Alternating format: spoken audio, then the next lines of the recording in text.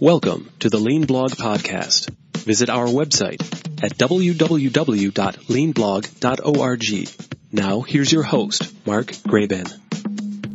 Hi, it's Mark Graban. Welcome to episode 497 of the podcast. It's January 31st, 2024. Today we are talking about healthcare, patient safety, process in the MRI space in radiology. We're joined by an expert in that field, Tobias Gilk. You'll learn more about him in a minute. If you work in lean healthcare, I think there's a lot that this episode offers that'll benefit you and your organization and your patients. If you don't work in healthcare, I hope you'll listen, because the things we're talking about here today could affect you or a family member as a patient. There's big opportunities, some big frustrations about patient safety or sometimes the lack thereof in MRI and beyond. So I think a really interesting episode today. You can learn more about Tobias and his consulting group.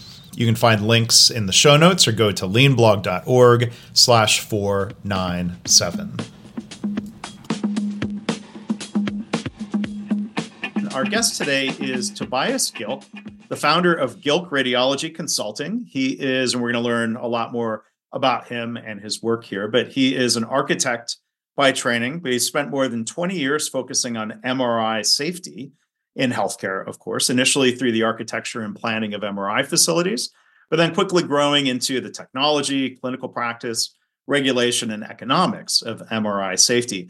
He's recognized by state and federal courts as an expert in MRI safety issues. He's published dozens of papers and articles on MRI safety.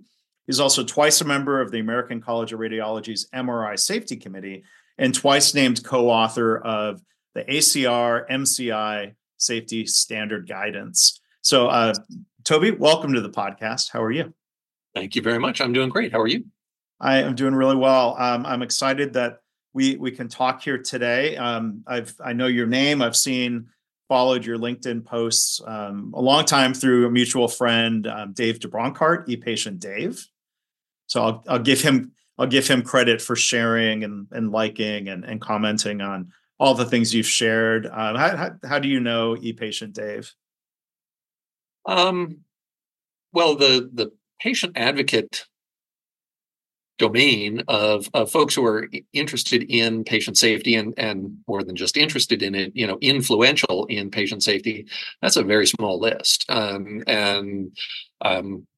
ePatient Dave is a force of nature. Dave is amazing. And I have, ever since I became aware of him, oh goodness, what would that be? Maybe 10 years ago or so. I've just tried to follow him because I'm always impressed with his positive approach to, identifying and then addressing problems in the healthcare arena. And I've taken that a little bit as an inspiration for my own work. I know that generally speaking, what he focuses on and what I focus on, the Venn diagrams of those two things don't really overlap, other than they're both in healthcare. But I'm so appreciative of, number one, a patient voice, and number two, his let's work the problem approach to everything. Yeah. And I met Dave he was invited to sit in on some lean training that I was doing for a hospital at Boston, and we realized the Venn diagram of things we care about. There's a lot of overlap, and for the episode here today. For those listening, this is the Lean Blog Interviews podcast. I don't know if the word lean is going to come up again the rest of the discussion. And as far as I'm concerned, that's fine. But, I think part of the overlap of the work that you do, Toby, and what I'm interested in talking about today and sharing with the listener is themes of patient safety, talking about process, talking about prevention. How do we learn and help ensure the safest possible environment for patients, and staff. I should make sure it's also about staff safety, and it's a great chance to pick your brain on all of that, Toby. But I'm curious before, and maybe this is part of the story of how you got in to this work. I want to hear about that and the issues that you've learned about and help people address. But for those that aren't really familiar, or those of us who barely know what MRI stands for, could you give us kind of a quick technology overview of the technology, and what about it creates risk to staff and patients? So I became enamored of MRI technology because I think it's the closest thing to magic that human beings have ever built. MRI machines are just phenomenally interesting. So the basics of MRI is we put you in a high-strength magnetic field, and then we thump you with additional applied time-varying magnetic fields that we sort of send these pulses of magnetism at you. And the combination of the high strength, always on magnetic field plus these magnetic field pulses that we send allows us to collect signal from whatever's in the middle of the MRI scanner, right? And through very sophisticated computers, we can take the cacophony of signal that comes out of your tissues, and we can slice it and dice it and wind up producing pictures. Well, that's great. We can come up with pictures if we're doing x-rays, right? So why is MRI different from doing an x-ray or a CT, which is essentially just a whole bunch of x-rays stitched together by a computer? What makes MRI really interesting is that it's looking at the emitted signal of each molecule, and each molecule, like spectroscopy, right? We can filter the light from a distant star through a spectroscope, and we can identify what the chemical composition of that star is, right? MRI is very similar, in that because we're looking at signal that originates from each and every molecule, we can essentially chemically fingerprint the materials that are giving off signal, which means if you have a brain tumor, for example, in many cases, the brain tumor is essentially just sort of the brain's own tissue that has gone haywire in reproduction, right? So if you took an X-ray of it, how is the X-ray or the CT going to differentiate between brain tissue and crazy reproducing brain tissue? Because they're the same thing, right? Except crazy reproducing brain tissue has a slightly different chemical signature. And so if we can image based on the chemical fingerprint of individual molecules, we can begin to differentiate, hey, wait a second, no, that's the unhealthy tissue. That's the healthy tissue. And so we can make differentiations primarily where some of the greatest benefit of MRI comes from is in soft tissue differentiation. So we see MRI used an awful lot for brain imaging, soft tissue differentiation, but it also has uses everywhere else. It's amazing for inflammation and cartilage and other non-bony tissues, being able to identify. So we're finding applications for MRI, all throughout the body, all different anatomical regions and disease processes and that sort of thing. It's absolutely fascinating. And if you want to geek out like I do on sort of the physics behind all of this, it's mind-blowing science. Like I say, closest thing to magic I think human beings have ever built. And so it's a technology that doesn't expose the patient or the operator of the MRI to the same type of radiation that we would be exposed to by X-ray. Is that correct?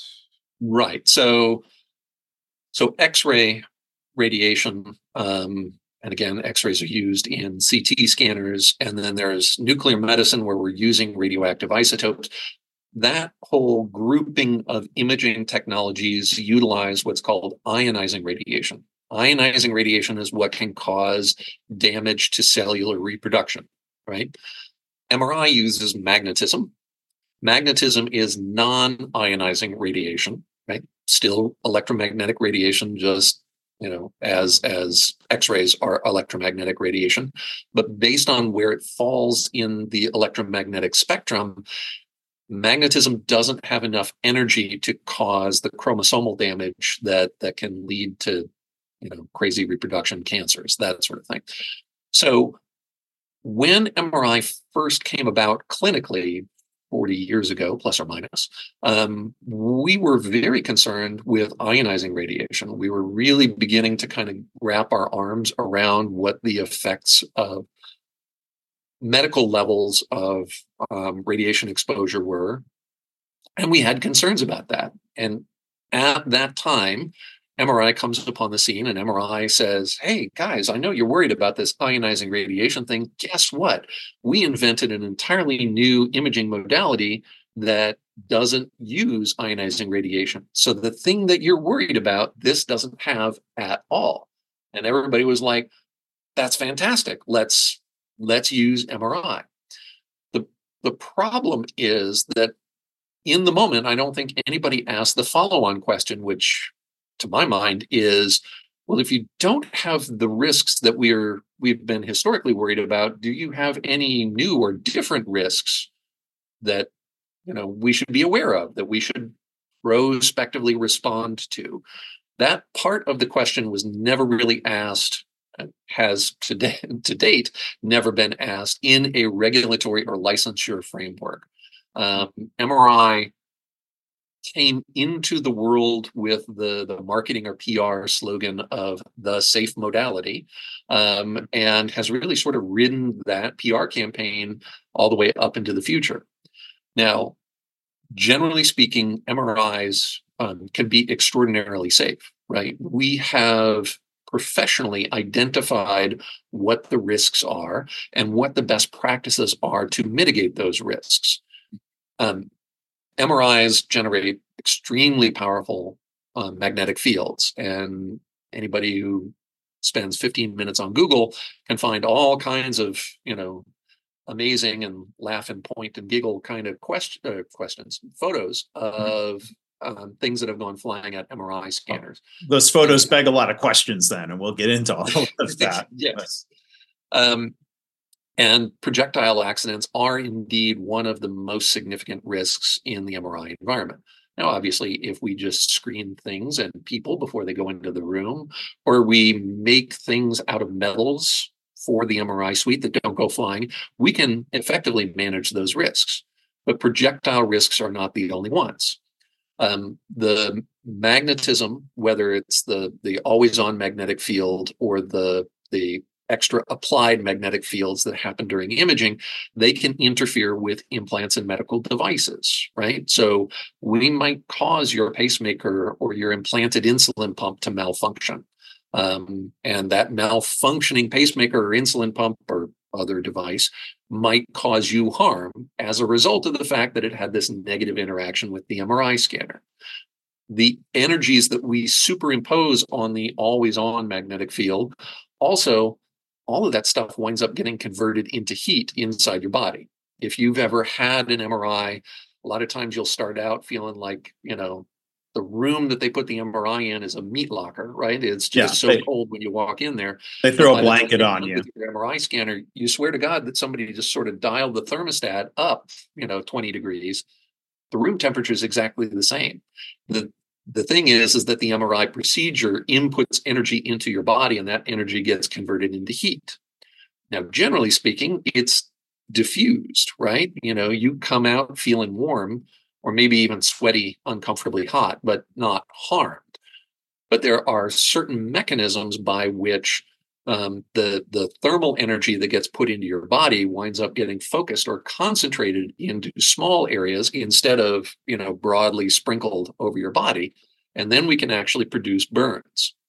Would that be a machine malfunction or a mistake in how it's set up to cause a burn? There are MRI machine malfunctions, but they are so vanishingly rare that in any big picture conversation of MRI safety, they're almost not even worth raising, right?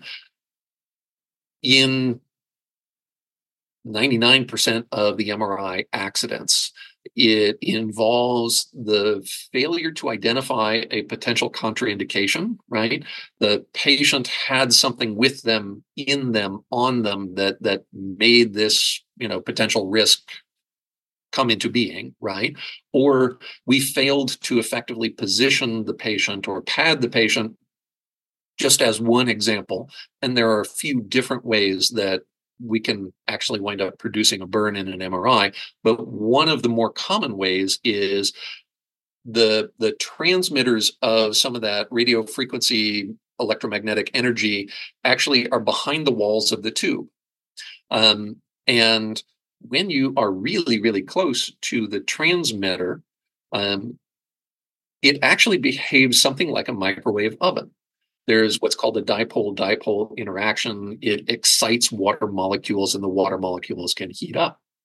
So in most MRI scanners, the manufacturer, the Siemenses, the GEs, the Philips, the Canons of the world, they say, you know what? When you slide the patient in, just make sure that they're not right next to the walls of the tube, right?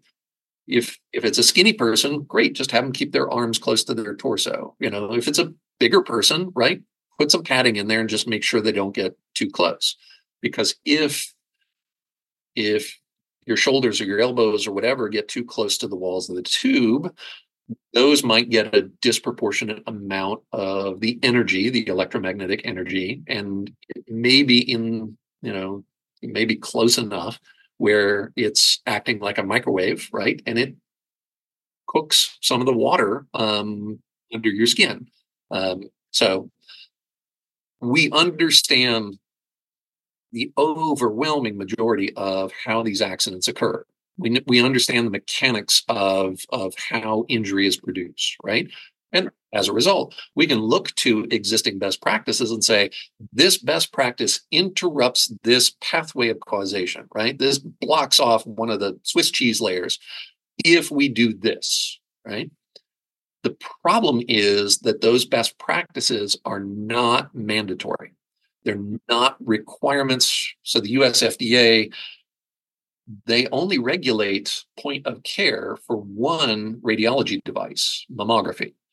In the United States, it literally takes an act of Congress to get the FDA to regulate point of care safety. And through Mammography Quality and Standards Act, the US government essentially gave the FDA power to regulate point of care for mammography. They have not received authority to regulate point of care for any other radiologic imaging device. So the FDA doesn't regulate it nationally.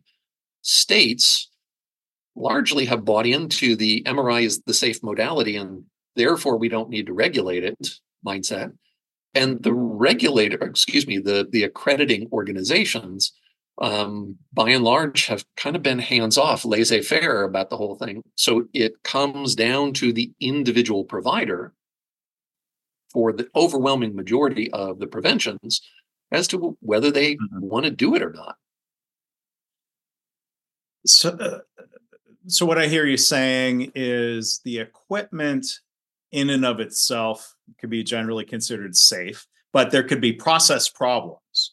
I mean, I think of times when I've had a lower back MRI, I was asked questions. There was a checklist that would seem to be one of the procedural things to make sure that I didn't have any metallic implants or I didn't have any heavy metal objects with me.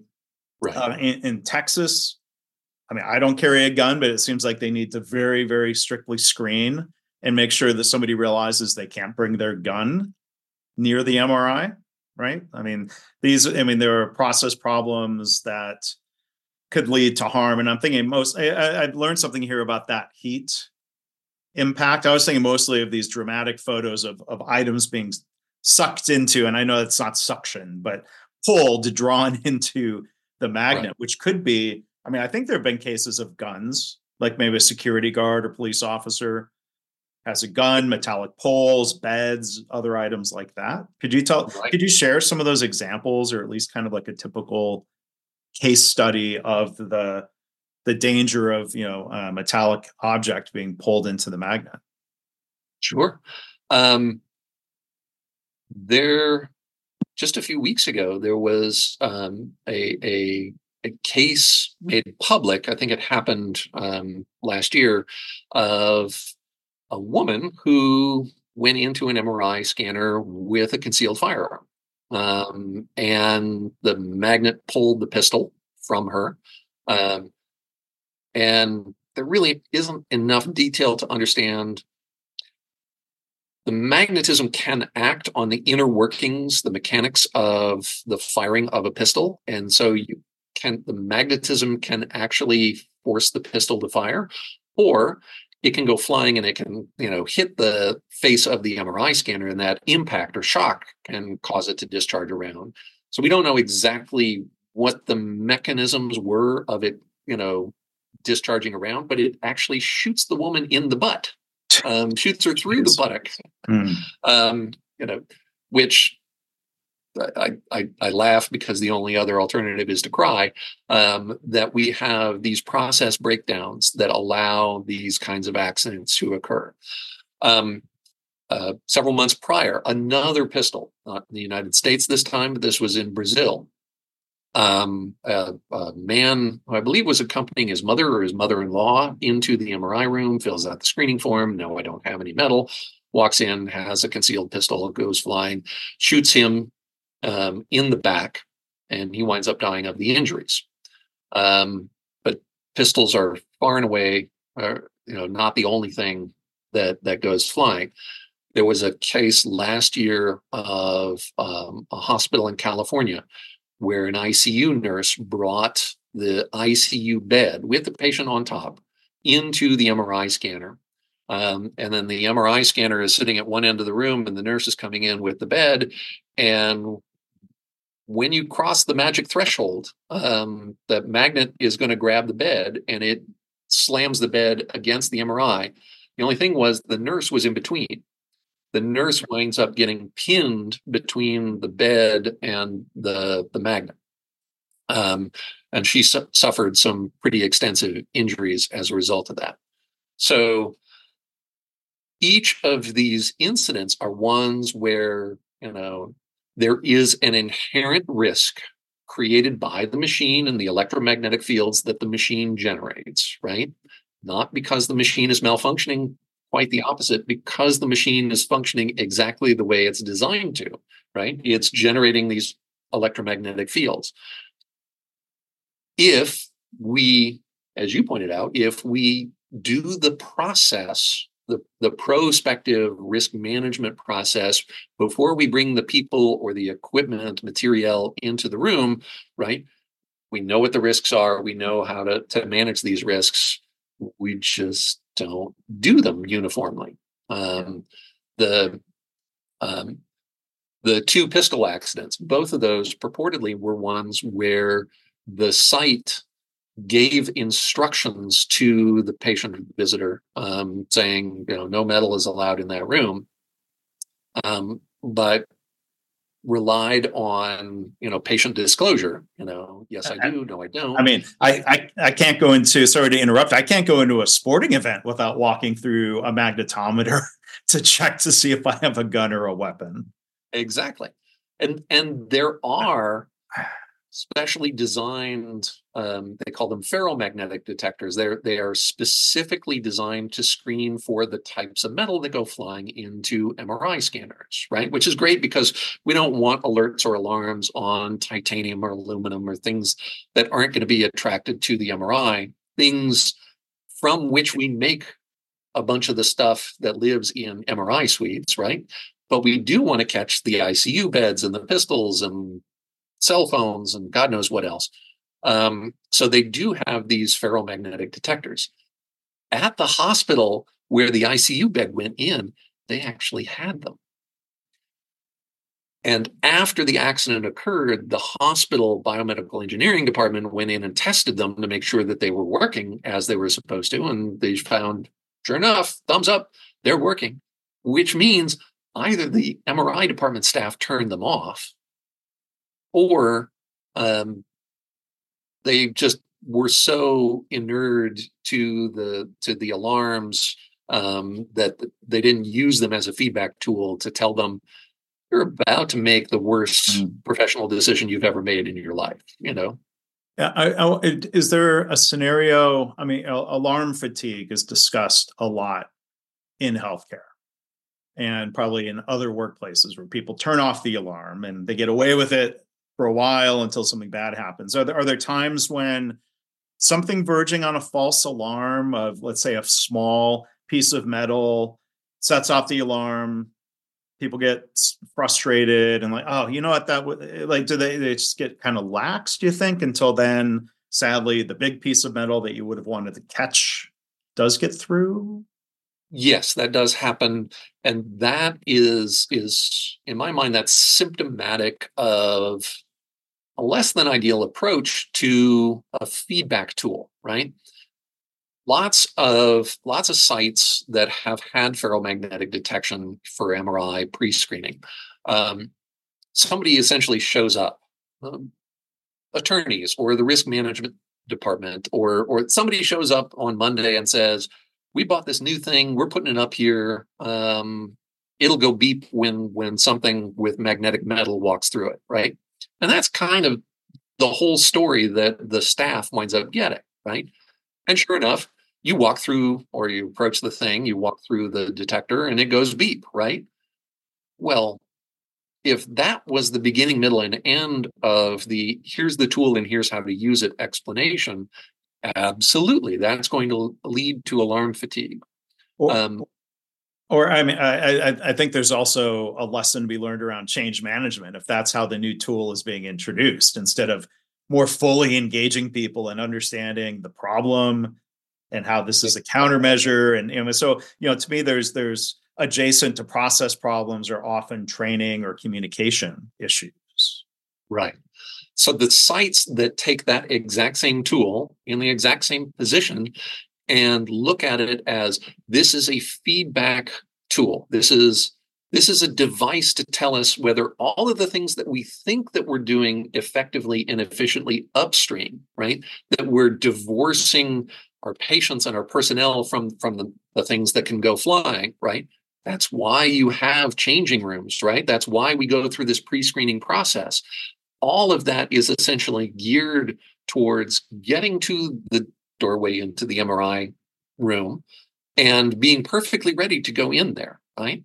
So if the thing at the doorway alarms, if it goes beep, right, what that should be telling you is not that the thing went beep. What that should be telling you is, hey, wait a second, all of the 2 or 3 or 10 or 20 processes that we set to make sure this thing doesn't go beep when the patient arrives, somewhere in that list of precursor steps, we didn't do something the way we thought we were going to do, right? And as soon as you start using the machine that goes beep as a feedback tool for your preparation process, now all of a sudden it becomes an extraordinarily valuable safety tool. So it's not the tool as much as it is your willingness to integrate the tool into the process. Right. And so, and I'll point people in the show notes to your LinkedIn page, Toby, and videos and things that you post. It's been very helpful, education for me. And it seems like one of the key risk factors that we need to have good countermeasures for, as you've already touched on, is access control. Varying, spaces nearest, different zones. Is that the right way to say it? Nearest to the MRI and kind of further back where you might have access control. And we're recording this almost a week after the runway incursion. This is going to sound like I'm totally changing topics, but I think there's parallels here. The runway incursion at the Tokyo Haneda airport, Japanese Coast Guard plane was told to taxi and hold, don't enter the runway, you're not cleared for takeoff. For reasons yet unknown, here on January 8th, that plane ended up on the runway and was hit by a landing JAL Airbus. And so, I've talked to a pilot friend of mine and reading the news reports around just, access control. And the access controls aren't as strict as They maybe could be, right? Physical barriers, lights that were stoplights that weren't operational at the moment. And so whether it's, this question of like, well, who isn't, keeping their eyeballs, paying someone to keep their eyeballs on every single plane versus a hospital, like kind of brute forcing it without technology, of like paying someone who's trained well enough to screen the people and items and materials. It seems like even without an elegant technology solution, like why couldn't you just brute force that to prevent? And I'm not saying attack, using force against people, but using the clumsy, even just costly, labor-intensive solution. If patient safety is always our top priority, as hospitals like to say, why are these? I think I'm finally getting around to a question. I got up on my soapbox. Why aren't best practices followed, yet alone made mandatory? If it's a choice, why is that choice not made? That's the $64,000 question right there. So one of the challenges is, if we look over the last 20, 30 years, what a hospital gets paid for performing one MRI today is probably a fifth, a tenth of what it was 20, 25 years ago, right? 25 years ago, MRI was this ivory tower kind of medical procedure. And I guess the negotiating power that hospitals had with the insurance companies was far greater because there was a limited supply of them. And so, they were making bank off of MRI services. And then huge proliferation of outpatient imaging centers. Essentially, the market gets saturated. And insurance companies now have the negotiating power. And like I say, rates today, just in terms of straight dollars, not adjusted for inflation or anything like that, are probably 1/5 to 1/10 of what they were, 25 years ago. So there has been this massive squeeze in terms of cost control of MRI services and staffing. Once you take your $1.5 million cost of the MRI scanner and your $500,000 cost for the specialty construction of an MRI suite, right? You've got all of this fixed cost. Your number one variable cost is staffing. And so two things simultaneously happened. One, we wanted to reduce staffing costs, which meant either fewer bodies or less experienced, lower on the wage scale, individuals, or some combination of those two things. Plus, we want to try and accelerate the number of patients that we put through the machine, right? If we get paid on a per patient, per exam basis, we do more exams, we're going to make more money, right? So simultaneously, we see a reduction in workforce, both experience and just the numbers of individuals sort of, put to task for this. And we have much greater throughput demands. And the role of the MRI technologist is not just simply to sit back there and, play Sudoku and hit the go button, every 4 minutes. They're also doing lookups for the next patient and juggling schedules because this patient didn't show, or if they're in the hospital, somebody from neurology wants a stat exam on it. So the in-between times, between, Mark, we're about to start your next pulse sequence. It's going to last 4.5 minutes. They're not twiddling their thumbs for the 4.5 minutes that part of the exam is going on. They're attending to 10 or 20 other things that are sort of competing for their time and attention, right? As we increase throughput, we increase the number of things that are competing for their time and attention. Also, simultaneously, we have seen a marked increase in the levels of both patient acuity and implants, devices, and contraindications or complications at minimum that come with the patient to MRI. 25 years ago, all of the MRI manufacturers had these big bold print legal statements in the operator's manual that essentially said, look, under no circumstances do you put any patient who has anything metal with them, in them, on them. You do not put that person inside this magnet. Or if you do, we are out. We take zero responsibility. Everything is on you, right? Then they came up with labeling or designation for implants and devices that have been tested and demonstrated to be safe in MRI environment, oftentimes with specific limiting sets of conditions, right? But the FDA said, you guys can't keep putting this disclaimer saying you do not allow any of these patients to be scanned when they have devices that we, the FDA, have said, yes, under that set of circumstances, it's okay to scan this patient. So the manufacturers took those prohibitions out.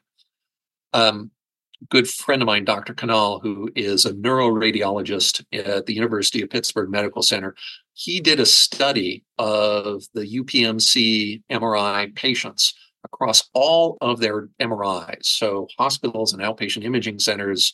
And he found, I think the numbers were somewhere between 35 and 40% of all the MRI patients that get imaged in the UPMC system have implants, devices, shrapnel, foreign bodies, dermal piercings, tattoos, or other things that might represent meaningful complications from the safety perspective for the MRI patients. So we have radically changed who our patient cohort is in MRI.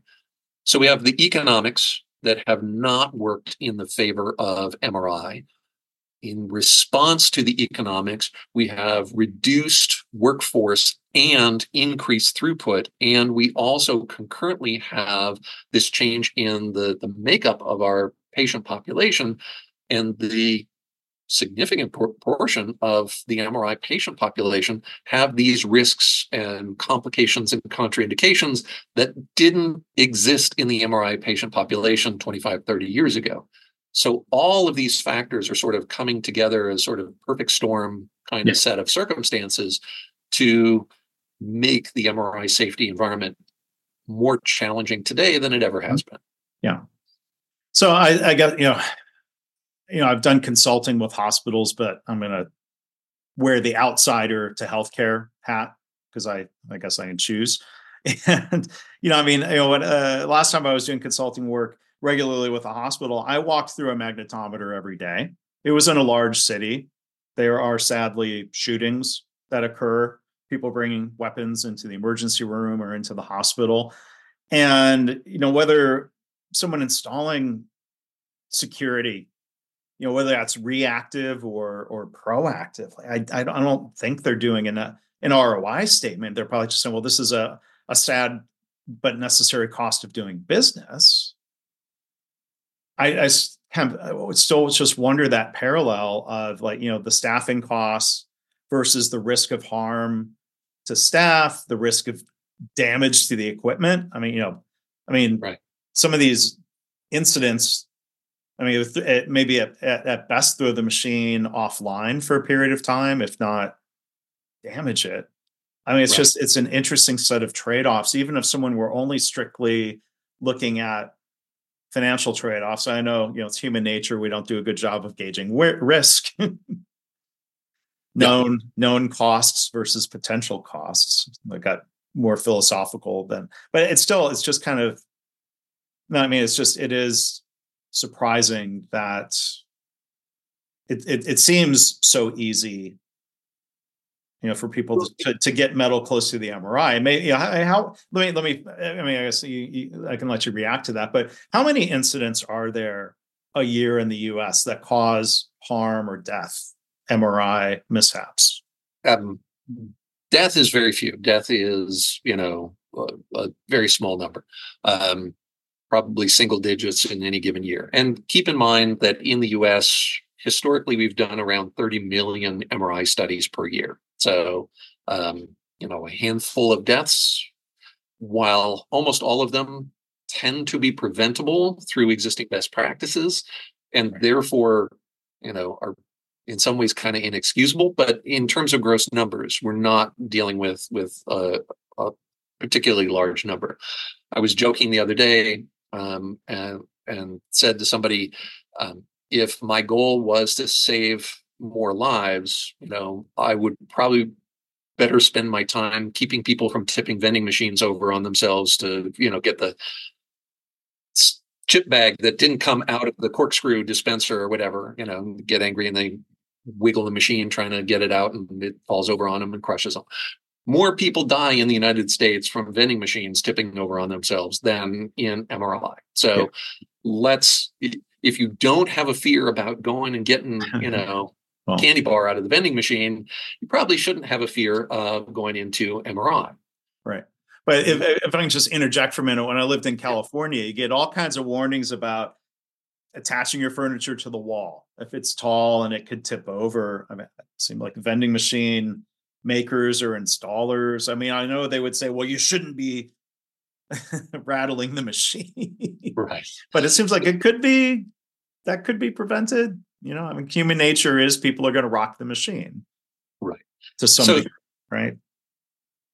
One of the important distinctions for me in terms of, people who die by tipping the vending machines over on themselves and people who are injured or die in an MRI environment is we all understand how gravity works, right? We are assuming some degree of autonomy and responsibility if we're going and shaking the vending machine, right? And that's really more solely the result of one person's action. Exactly, right. So in the MRI environment, the thing that makes me so enamored of MRI, the thing that makes me describe it as the closest thing to magic, is what makes it so difficult to understand from the patient's perspective, right? We don't expect the patient to understand, you have ABC implant, of this particular variety implanted in this part of your body, and we're going to be imaging this other part of your body. And so therefore it is a risk or it isn't a risk, or we're going to modify the study in the following ways to manage those risks. Or it would be grossly unfair to put a layperson in that position where they have to have responsibility over the decisions to keep them safe. So whereas the vending machine example, it's one person who's responsible beginning to end for the whole event. In an MRI environment, that is not the case. And the person who is most likely to be injured is the person who has the least knowledge and control over that situation, which in my mind transfers all of that responsibility onto the provider of the service of the care, right? That it's the hospital, the imaging center, the physician's office that needs to assume the responsibility for the whole enchilada, right? They are responsible for soup to nuts, everything associated with this episode of patient care, right? Yes, we turn to the patient, we have them fill out the screening form, and so we ask for information from the patient to inform that process.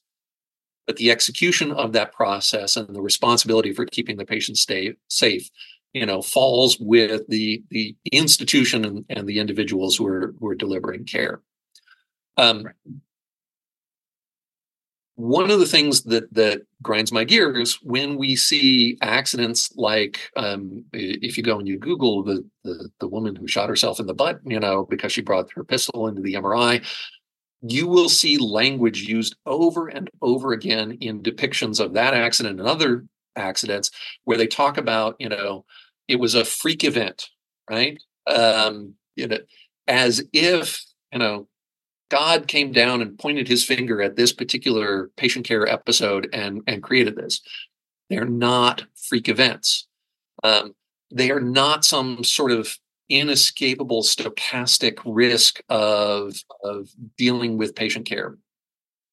Do I believe that, if you make something idiot-proof, they'll come up with better idiots? Yes, I do. I think human beings will continuously try and find new and inventive ways to circumvent processes, right? And we cannot anticipate all of the potential downstream responses to a risk mitigation step.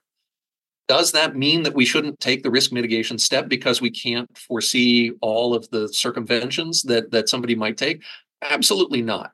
So this idea that, this fatalistic, stuff's going to happen, is just that, and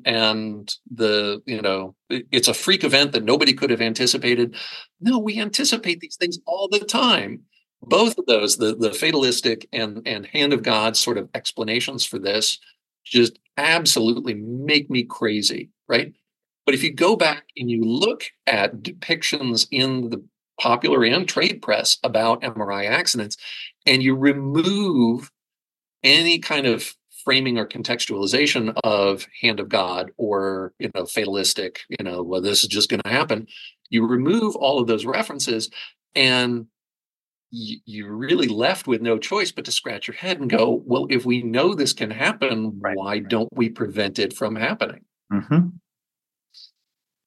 And before coming back to that real quick, I mean, the numbers around harm. I mean, are there dozens of incidents a year, roughly speaking, hundreds? And I'm sure there's underreporting, especially of near misses. Right. So the U.S. FDA has what's called the MDR, Medical Device Reporting Database. You and I, we can actually go online and we can view it. We can search it. It's called the MAUDE database, MAUDE. If you Google MAUDE FDA, it'll send you right to it. MAUDE is some horribly tortured acronym. So the way that medical device reporting works in the United States is an accident happens at a point of care, right? And if we don't kill the person at the point of care, then what's supposed to happen is the hospital or physician practice or imaging center is supposed to let the manufacturer of the MRI device know. And then the manufacturer of the device is supposed to report this to the FDA.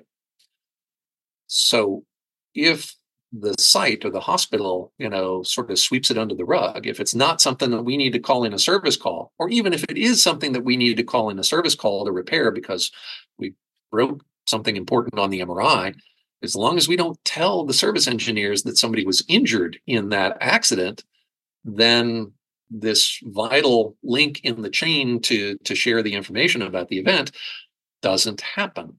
And the whole process is essentially short-circuited from at the very beginning, right?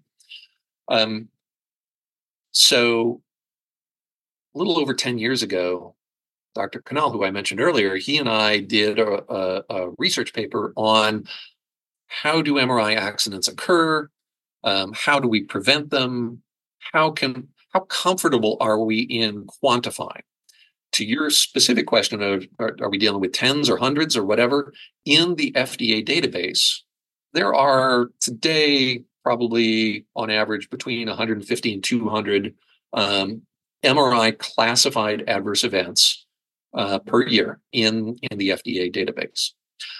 So Dr. Canal and I did an evaluation.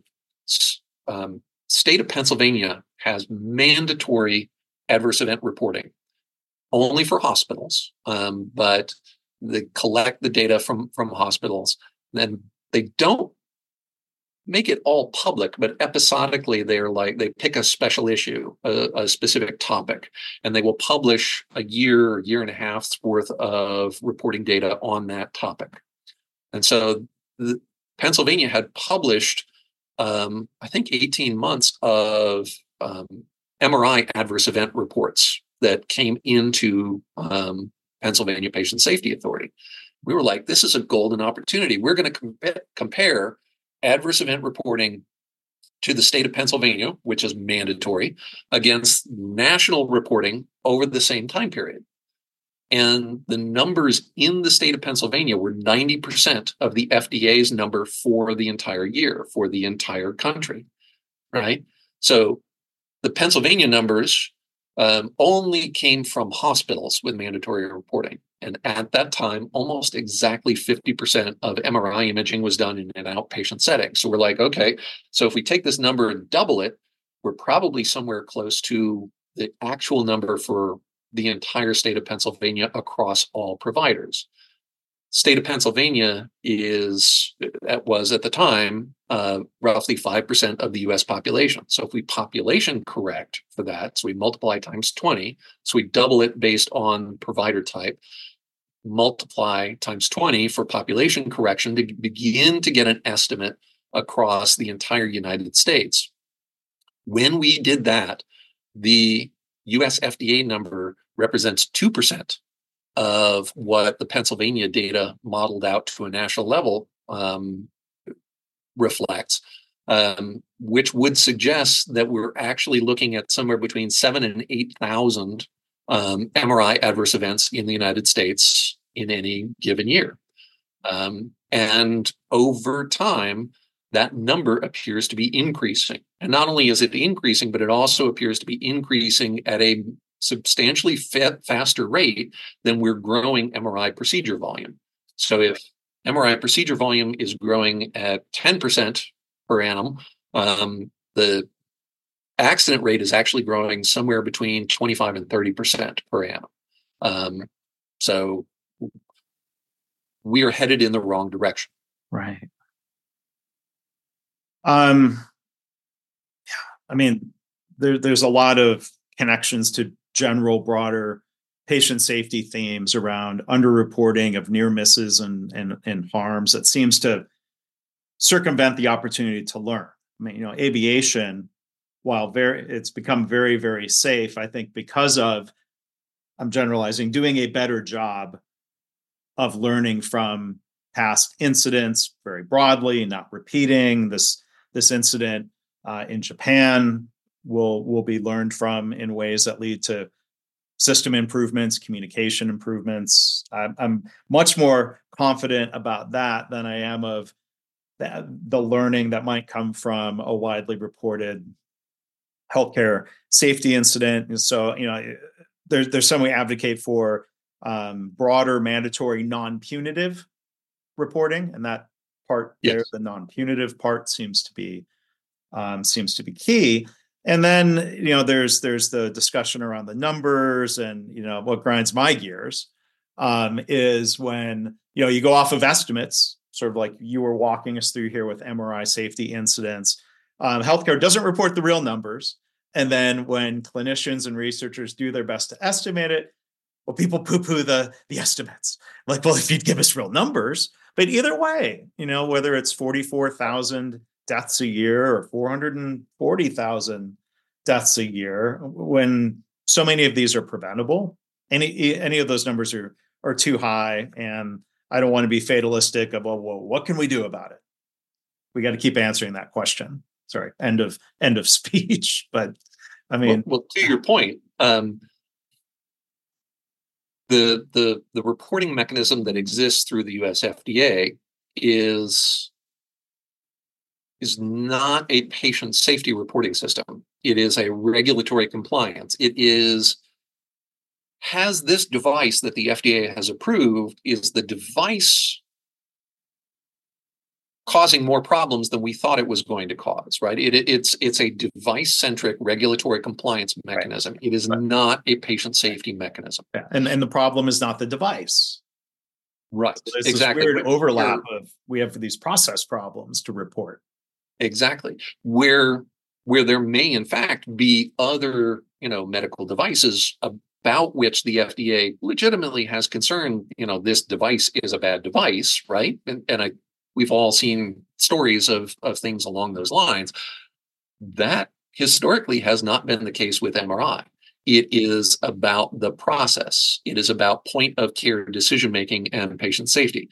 So this reporting mechanism that we have, while it may be perfectly appropriate to sort of a regulatory compliance regime, it is, number one, not patient safety focused. And number two, even if it was, the information that it collects is so generified that it has no relevance really to MRI safety specifically.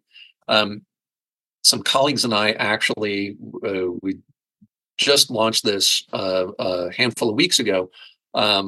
We developed an MRI specific adverse event reporting system. It's called CARE reporting, CAIRE. reporting.org. And it is an MRI specific adverse event reporting structure. The idea being, if we do exactly what you described, what you were talking about with the Japanese Coast Guard crash, plane collision on the runway, if we act like the MRI safety NTSB, and we collect the information, we digest it, we identify what the points of failure were, and then we share that information out in an anonymized fashion, right? This is not name and shame. This is not about pointing fingers and laughing at individuals or organizations. This is the only way that we are collectively going to raise the floor, is if we share information about how things go badly.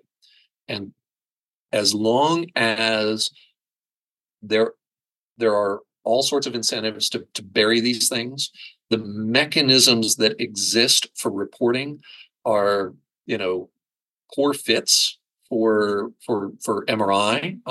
We don't actually ask for the types of information that illuminate the unique hazard properties of MRI.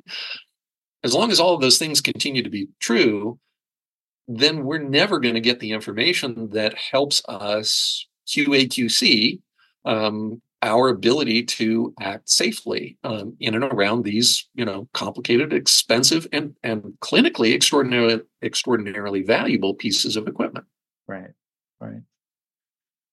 So Toby, maybe just one final question before we wrap up. And there's an endless list of other things I would love to ask you, but maybe I'll leave it just to one more question, or it's actually to ask for you to talk about something that's on your website that stands out to me. And I think there are strong parallels to lean thinking, especially when it comes to what the late Paul O'Neill, who was CEO of Alcoa and a healthcare safety advocate, talked about, false trade-offs. And, as you say on the website here, if you've been told that MRI safety only comes at the expense of throughput, you've been lied to. That we can have both safety and throughput, right? Yes. And I was so waiting for an opportunity to circle back around to your very opening where you said we're probably not going to talk about lean, over the course of the conversation. This is the perfect bookend. Absolutely, lean is essential to MRI safety. Whether you call it lean or not, but you need to recognize that integrating safety practices, risk management practices, this is not just sort of slapping layers on a process. Many sites do it that way, and I argue against that and suggest that that you're not helping yourself by doing that. But by re-engineering the process so that you take into account and consideration the financial realities of where we are in MRI and what is the reimbursement, and we really can't afford to be offering services at a significant loss for the majority of our patients, right? So we need to recognize the financial realities. We need to look at, how do we maximize revenue? How do we effectively constrain costs while at the same time recognizing that there are risks, and risk management absolutely has to be a central part of designing or redesigning a process. It is so easy to essentially come in with some sort of, checklist sticker that you slap on the wall and you always do these 12 things, right? If those 12 things don't recognize who the patients are, what the equipment is, what the clinical needs are, who the referring physicians are, what the reimbursement structure is, if you don't understand and embrace the entire operational model, and you just come in and superimpose these extra 12 things that folks are supposed to do, absolutely, that goes against the normal operations and the efficiencies or productivities that are built in. And that is sort of the worst example of risk assessment, risk management that is easy to implement, and yet the costs associated with implementing in that fashion are just astronomical. When it comes to MRI, apart from patients not showing up or not showing up on time, the single biggest delay in throughput and productivity is MRI safety-related questions or concerns. If we are smarter, if we have better processes for managing that 35 to 40% of the patient population that have some kind of complication or contraindication, right? One of those shows up at our doorstep and we don't have the training or the process to effectively manage it, our entire process, our entire throughput productivity is going to grind to a screeching halt until we figure out how to deal with this atypical, unusual, unanticipated patient condition, right? Which means all of the infrastructure, all of the capital investment is now just sort of sitting idle and costing us money, right? Whereas if you have effective processes, if you have effectively trained individuals at the point of care, managing patient care, and you look at that situation and you're like, I know exactly what to do in that situation, right? Now, all of a sudden, there is no delay. If sites actually quantified how much delay, how much drag there is on their throughput and productivity, strictly because of MRI safety questions, and then extrapolated out what the cost of that missing patient care time is over the course of a quarter, a year, the 10-year lifespan of an MRI scanner, those costs are exorbitant. I mean, the amount of money that sites lose on a given year simply because they don't have smart and effective integrated processes for safety sort of built into the way that they operate. It is the idea that we're only going to improve safety at the cost of productivity or throughput is so backwards to the average state of the average, MRI provider in the United States. Almost always, I can go into a site, improve safety, and improve their productivity and throughput. And when you look at what the economic implications of that are over a significant chunk of time, it's huge. Yes. And I think if a team is still doing this work in a way where the safety steps are slowing down throughput, that just means we haven't figured out how to do it the better way yet. Right. And, I think whether it's Paul O'Neill or a quote unquote lean sensei would challenge people to say, well, don't say it can't be done in a way that breaks the trade-off. You just haven't figured it out yet. Not to be Pollyanna about things, but that's the challenge. You have to figure it out and be creative and redesign things instead of just adding triple checks on top of things. And just kind of final thought that comes to mind, John Grout, who's a professor who studied Toyota, and he's in particular an expert on mistake proofing. And he's published a great book. It's available free through AHRQ on mistaking healthcare. And he says quite definitively, good mistake proofing doesn't slow down the process. Right. And it's very possible to have good mistake proofing that doesn't slow you down. So I think hopefully that provides some inspiration to somebody to kind of get past that assumed it always has to be this way trade-off. Yes. Yeah. Because yes, there probably are discrete things that, should get introduced that might have sort of a slowing contribution to the overall process. But that's one thing that might add a little bit of a slow, for an effective risk management result.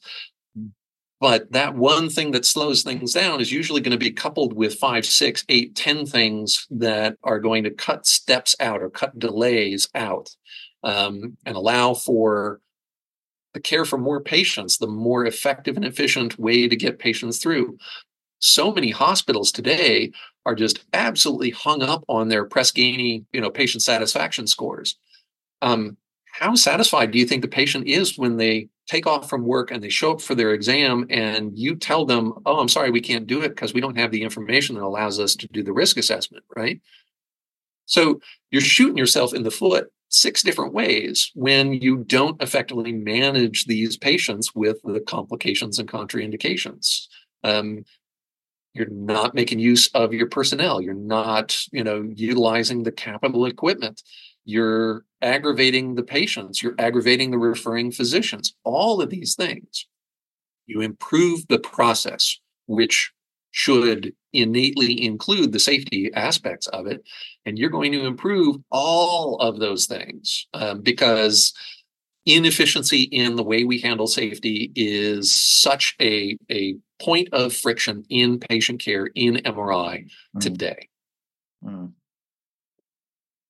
Well, Toby, I want to thank you for the work that you're doing to shed light on the issue and to help people in MRI settings, hospitals, and otherwise improve safety for all. And I want to thank you for being here today. I feel like this is a very rich topic. I feel like we just scratched the surface a little bit, but I would encourage the listener to follow Toby on LinkedIn, Tobias Gilk.